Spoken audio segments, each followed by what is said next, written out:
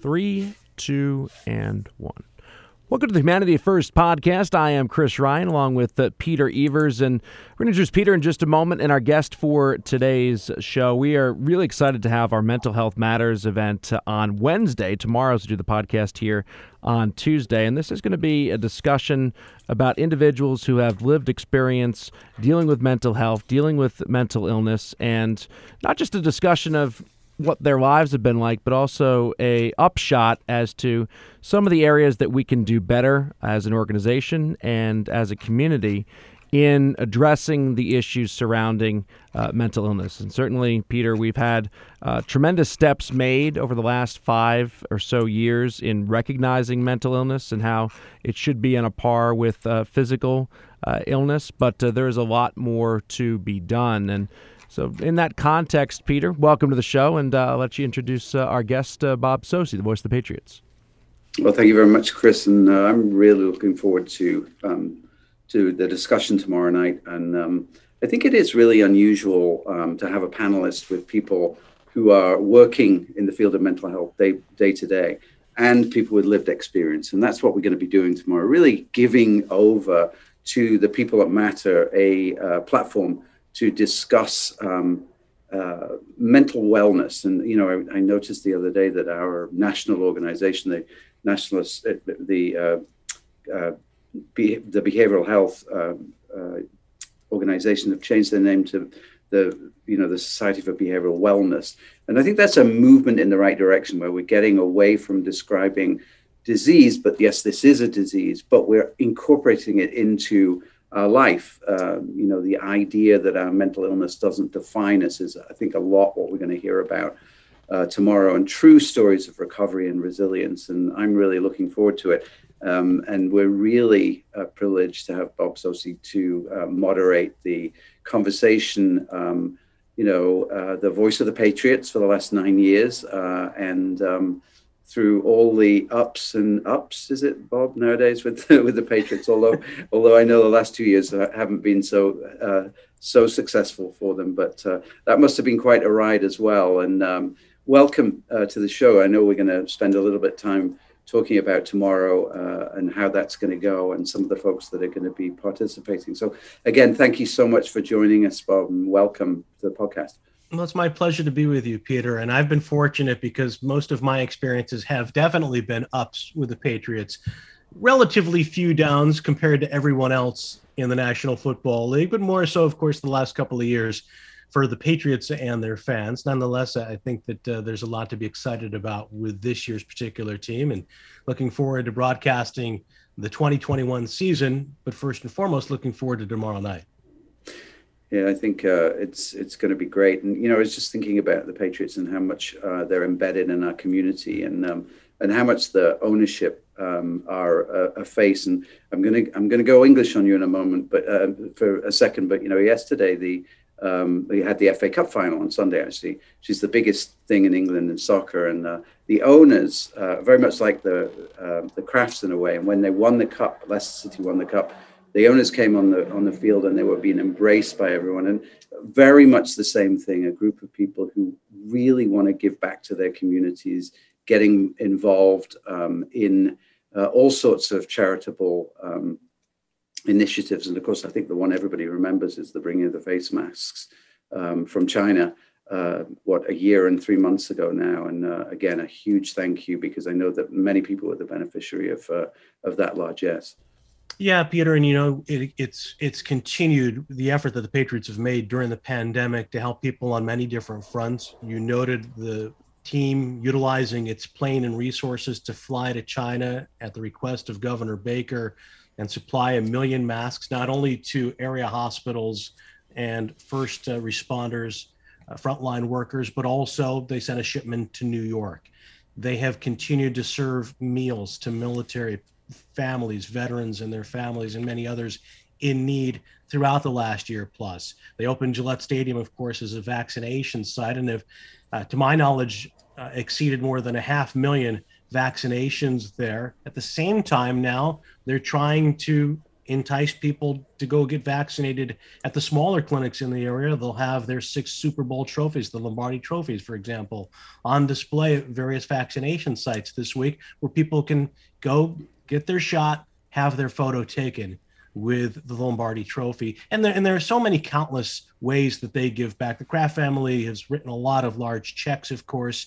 Josh Kraft in particular, the brother of President Jonathan Kraft, son of Robert Kraft, his life has been spent, career has been spent in philanthropy with the Boys and Girls Clubs, and now overseeing the Patriots Foundation. And it all emanates from his mother and Robert's wife, Myra Kraft, her spirit of volunteerism and giving back. It was a priority. When Robert Kraft bought the Patriots, she told him, you have to give back. This has to be a platform, a way of giving back to people in our communities. Yeah, and I think, one of the things is that generosity. For many years with people that give, wouldn't involve behavioral health, mental health issues, wouldn't involve substance use disorder issues, because many of those diseases and illness were viewed as a lifestyle choice, which of course we know now is utterly absurd, because it is unusual for the human being to go through the life span without having some sort of emotional disruption. But when charitable organizations like the Patriots begin to say, wait a minute, the mind, why are we neglecting the mind? Because it is the most complex of organs that we have, and we have to put money into research. We have to put money into treatment. And I believe it's when people tell their stories, their own individual stories of recovery. And Chris and I have talked about this a lot, but many famous athletes, many famous people are now beginning to say, yeah, I struggled with that. And yeah, I went to therapy. And all of a sudden, therapy is just becoming something that you use, a little bit like a medication for chronic heart disease or something like that. It is a treatment that works. And we're having those discussions.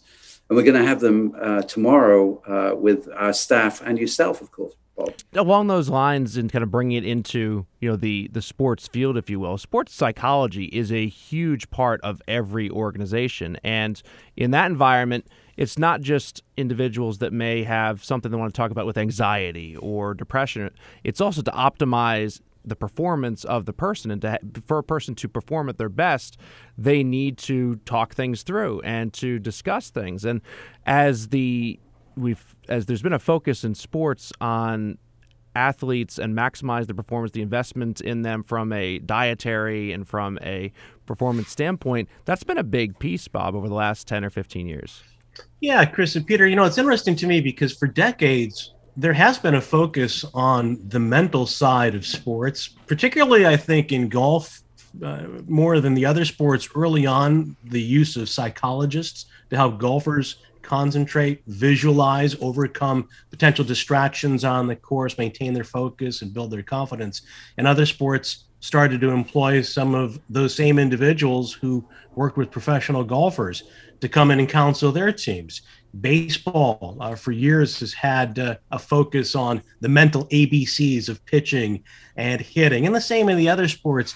And when you look at the holistic approach to conditioning, off-season conditioning, strengthening the body, getting your legs, building stamina, understanding the playbook from the mental side, developing the right fortitude and the right mentality to succeed over the long haul of a season. And in the case of the NFL, of course, it includes the spring practices and then really begins in earnest in the summer months and throughout the regular season.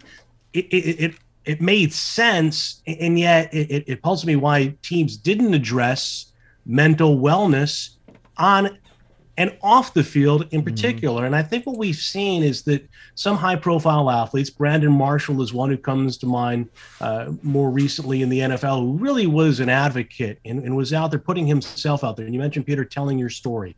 Well, Brandon Marshall shared his story and his struggles with mental illness.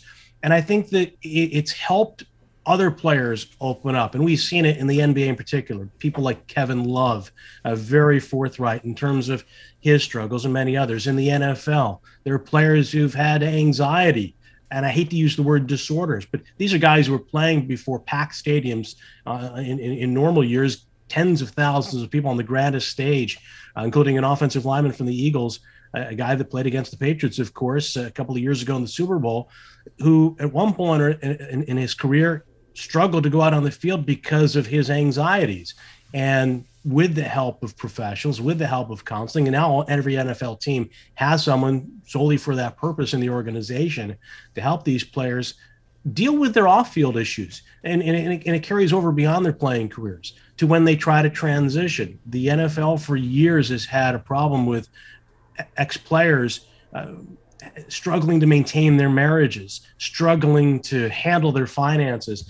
There was a stat about a decade ago that roughly, I think 70% of NFL players upon retirement within a few years were either divorced, broke, or both. Amazing. And it makes total sense to me, again, from the holistic approach to conditioning an athlete. When you invest so many resources into someone, just from the practical side of it, don't you want that person to be in the best state of mind, not only when he's on the field, but off the field? Just like in everything else, every other endeavor in life, I think that the more complete person, person who's dealing well in and out of the workplace with his or her daily struggles, is going to be a better professional. So from that standpoint, again, practically speaking, it makes sense. And of course, there are so many other effects personally as well. Yeah, Peter, on that, I think it's a really important point because we've talked about our healthcare system and how we're not a system that treats wellness. We react to illness, we react to pain, and we have a managed care type of environment where it is, basically when something bad happens, you go to the doctor. And it seems like that's the same in regards to mental health care, where it's not thought of as being, in order to achieve my optimal best, this is what I need to do. More holistic approach. It is, if I am feeling a certain way, this is the time when I need to see a clinician. Now, once you get into an environment where you perhaps see a clinician on a consistent basis, it becomes a part of your holistic care. But it's interesting because, when you look at an organization like the Patriots or any sports team, you have a complete investment in an individual because of how much they're being paid and how much they mean and all that. And to me, that's always kind of a best practice to look at how an organization like the Patriots or whomever treats their workers. And granted, Bamsi's not going to probably invest the same thing the Patriots are going to invest, but it's, in my view, it's the right approach, both from an individual and organization perspective, to want to focus on wellness.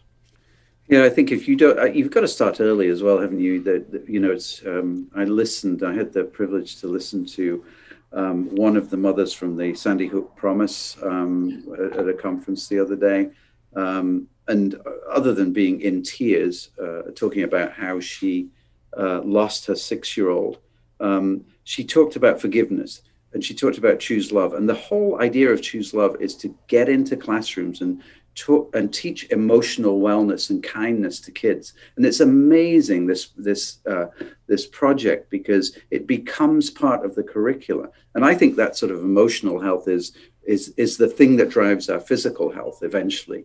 And if we're learning good habits around forgiveness, if we're learning good habits about being inclusive of people in the classroom, it might sound a bit hokey to people, but it actually, the time in the classroom, from a rising 5 through a teenager, is so formative in how people view the rest of the world. And again, regular diagnostics of kids to see how they're going on, just how they're doing, just to see if early intervention really works. From first episode psychosis, the outcomes of early intervention are fantastic for schizophrenia, right down to depression, anxiety. We know that generalized anxiety disorder is the biggest diagnosed disorder in kids. Well, let's address that. Let's get in early. Preventative work is so cheap compared to acute care, and that, I think, is the change that we need to make. And as long as people are brave enough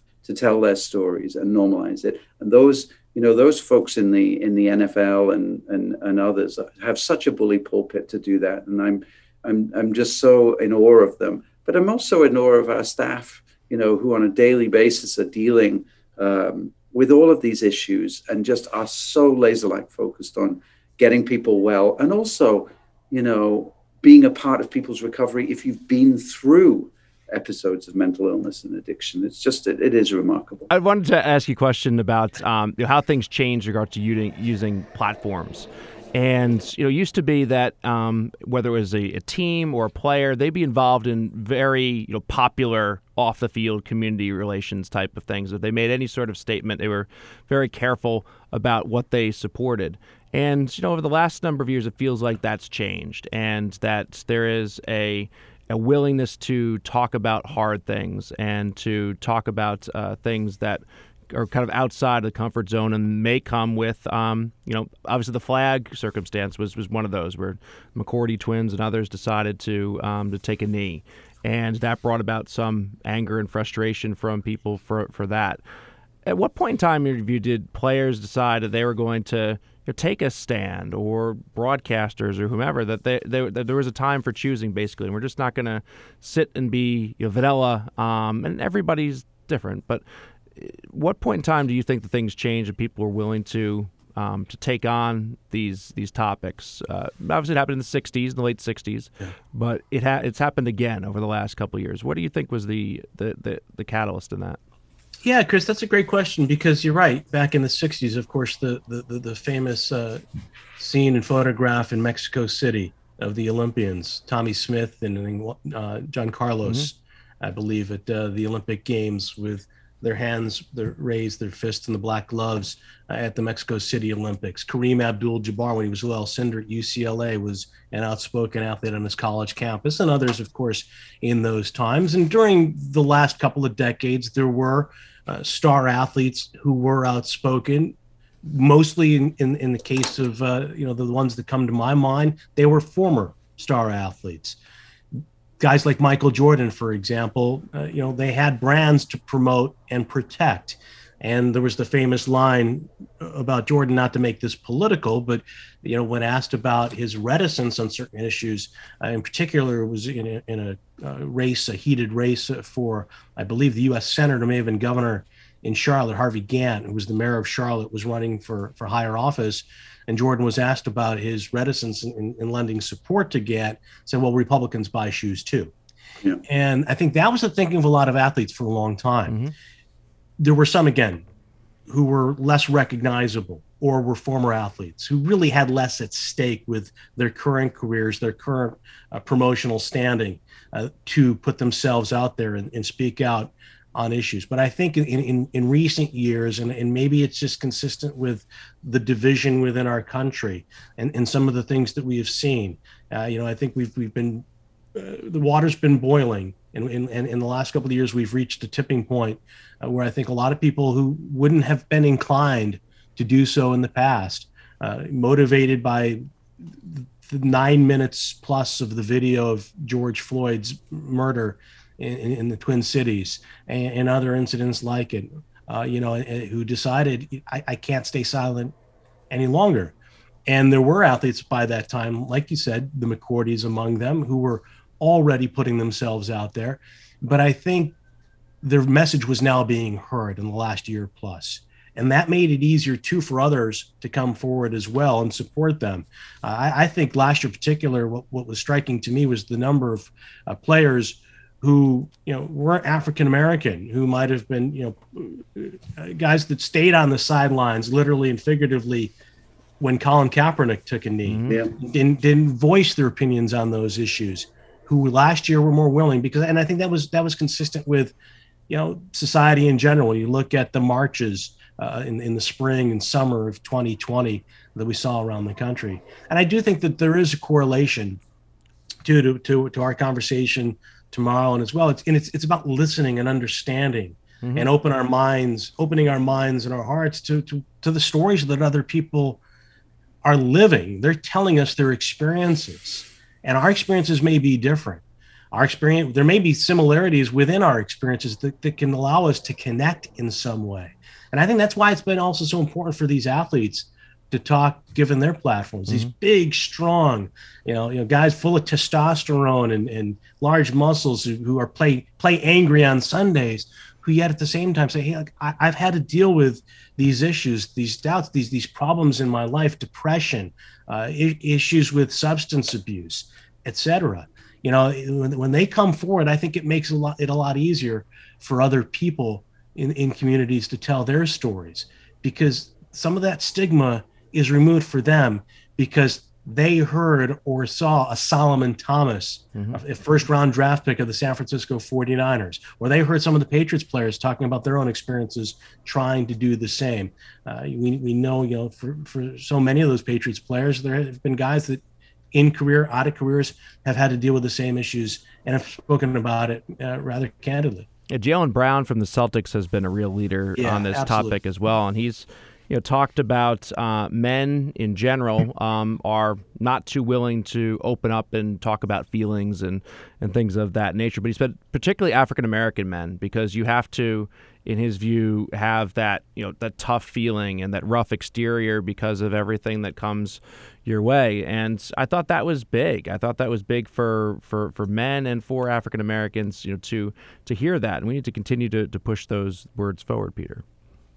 Yeah, I think so. I mean, it's this cacophony in a way of noise of people rising up, and I'm glad that we drew a connection with what happened last year in terms of the protests, and I was struck by empathy, this sort of outpouring of empathy for people who didn't and haven't had those experiences that African Americans and people of color have had in this country. Yet the barricades, if you like, were black, they were white, they were Asian. And then we had the Asian abuse, and it just seemed like there was a watershed moment. And I think it's the same with mental health as well. And maybe, Chris, you and I talked about this last year. Maybe we have all been brought a little closer to despair and isolation and loneliness over the last year in terms of what we've been through as a nation.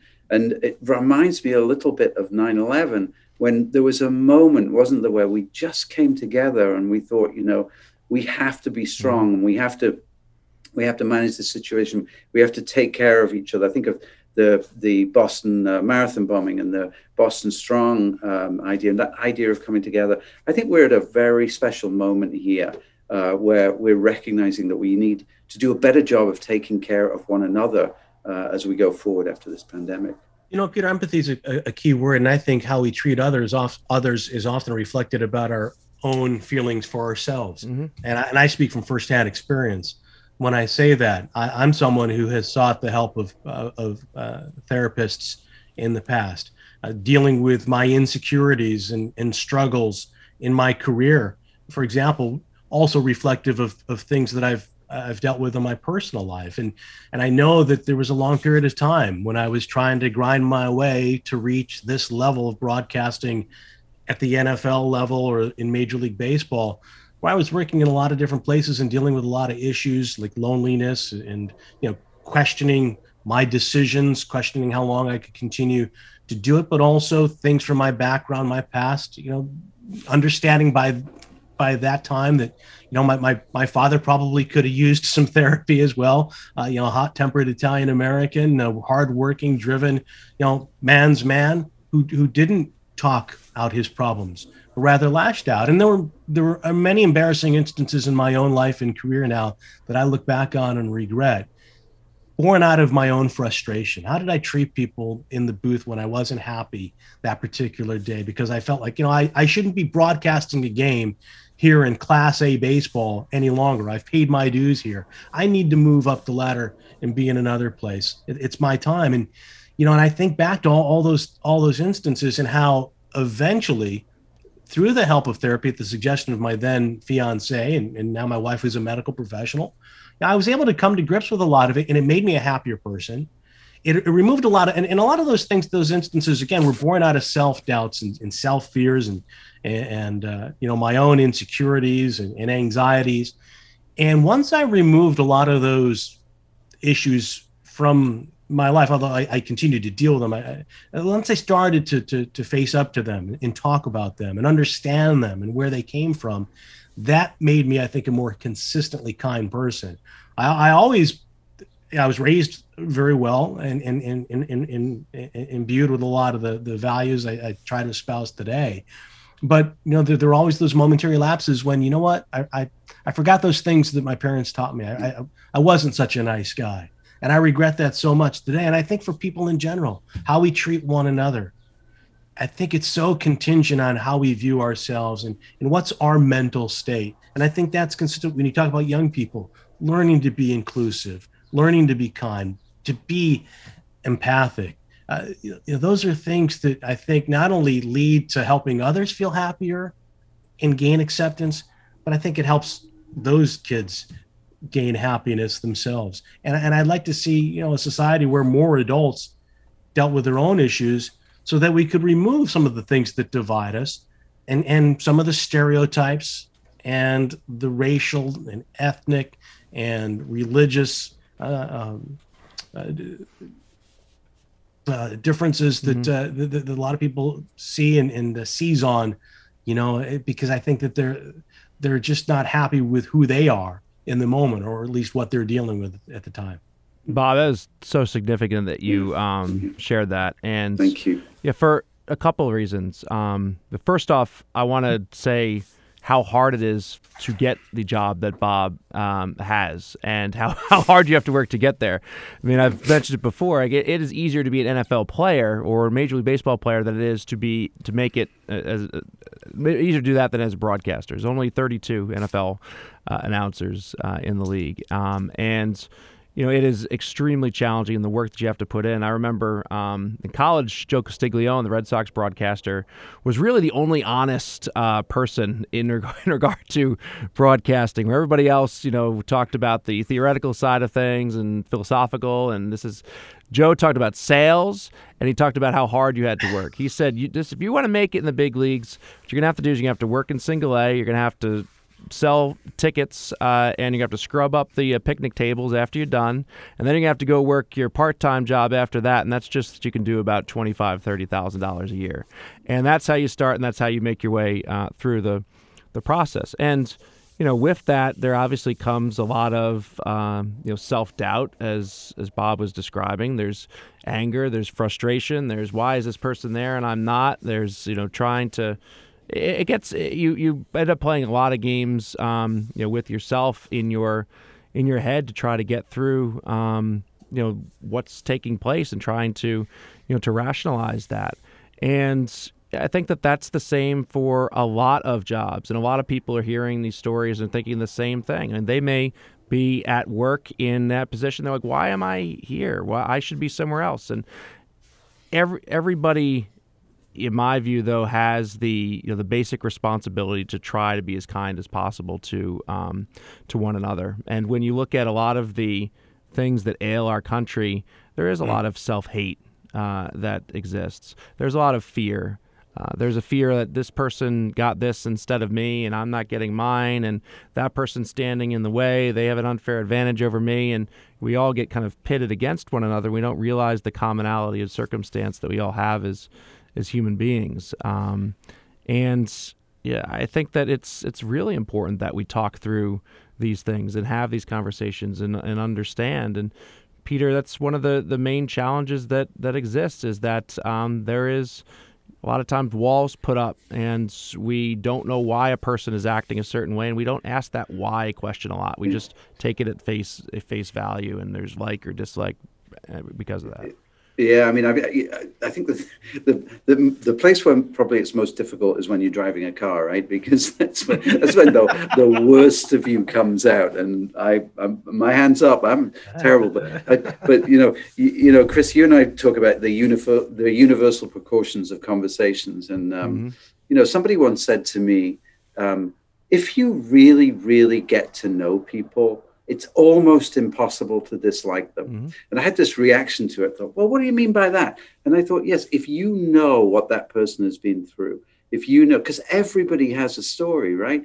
And in that story are difficult times and things that shaped. I mean, Bob, you just spoke about some of the things that shaped you. And if you know that, you're going to make every effort you can not to offend or not to hurt somebody. And I think that idea of just being mindful of that, and your best self is, now people have bad days and they say things that they don't mean, and that's forgiven. But I went to see a child development guy when my kids were little, and somebody in the crowd, T. Barry Brazelton, this guy who's a genius. Someone in the crowd said, "I'm really worried because I yelled at my kid the other day," and he said, "Just think about this as a bank. The love that you give to that kid, the way that you invest your time in them, offsets the odd." Lack of impatience that you have. The body of work is the work you have in working with other people and raising your children and nurturing your family and being kind to your friends and expanding that circle of kindness, I think, is the answer to a lot of the stuff that's wrong in our society today. I would agree totally. And Chris, you mentioned Joe Castiglione. I wanted to go back to him in particular and people like him, because in our profession, as you know, mentorship is instrumental in succeeding. Mm-hmm. First of all, being better at your craft. And you often, as a young broadcaster, seek out advice and critiques of your work from older broadcasters, people who are established, people who are where you want to be. And Joe Castiglione is among the many, I'd say countless even, major league announcers who at least were willing to loan an ear for a few minutes to some of my work. And the conversations I had with those people often were instrumental in motivating me to continue to pursue my dreams as a broadcaster. And often at my lowest moments, personally, professionally, that's when I needed those conversations the most. Even if there were criticisms that they levied with a piece of work that they heard, nonetheless, when they offered encouragement and the fact that they were willing to take their time, that meant everything in the moment to keep going. You can still do this. Mm-hmm. I would tell myself after I would talk to somebody like Joe, if I was at a stadium with a press pass and had a chance to go visit the broadcast booth and ran into some major league announcers or maybe had a chance to hang out in the back of their booths. Just those conversations with those people in those moments, they were instrumental in helping me to get from there way back when to here today. And I think it's similar in other aspects of life, just people to talk to. It doesn't matter, it doesn't matter what the subject is or whether it's about your career or just your personal life. Talking to people and having those experiences and just walking away from a conversation and feeling a little bit differently about your perceived predicament or plight, I think can make all the difference in the world. When we listen to some of the panelists who will be with us tomorrow night talk about their stories a few days ago, I was struck by the similarities for so many of them to people in my life. Mm-hmm.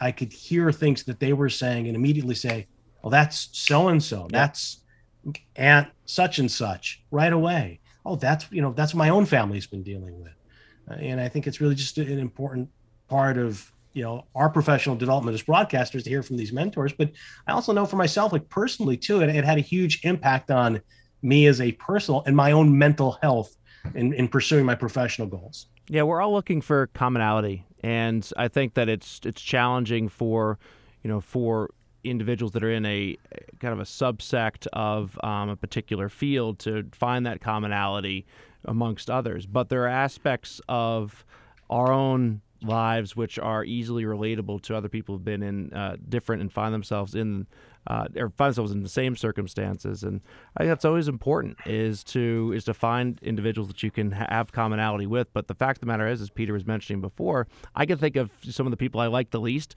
but there are things that I like about them. So like there's I don't want them to do that poorly. Like you can always find that aspect of things. And very often you'll find that some of the things that you don't like about another person, there's things that you don't like about yourself.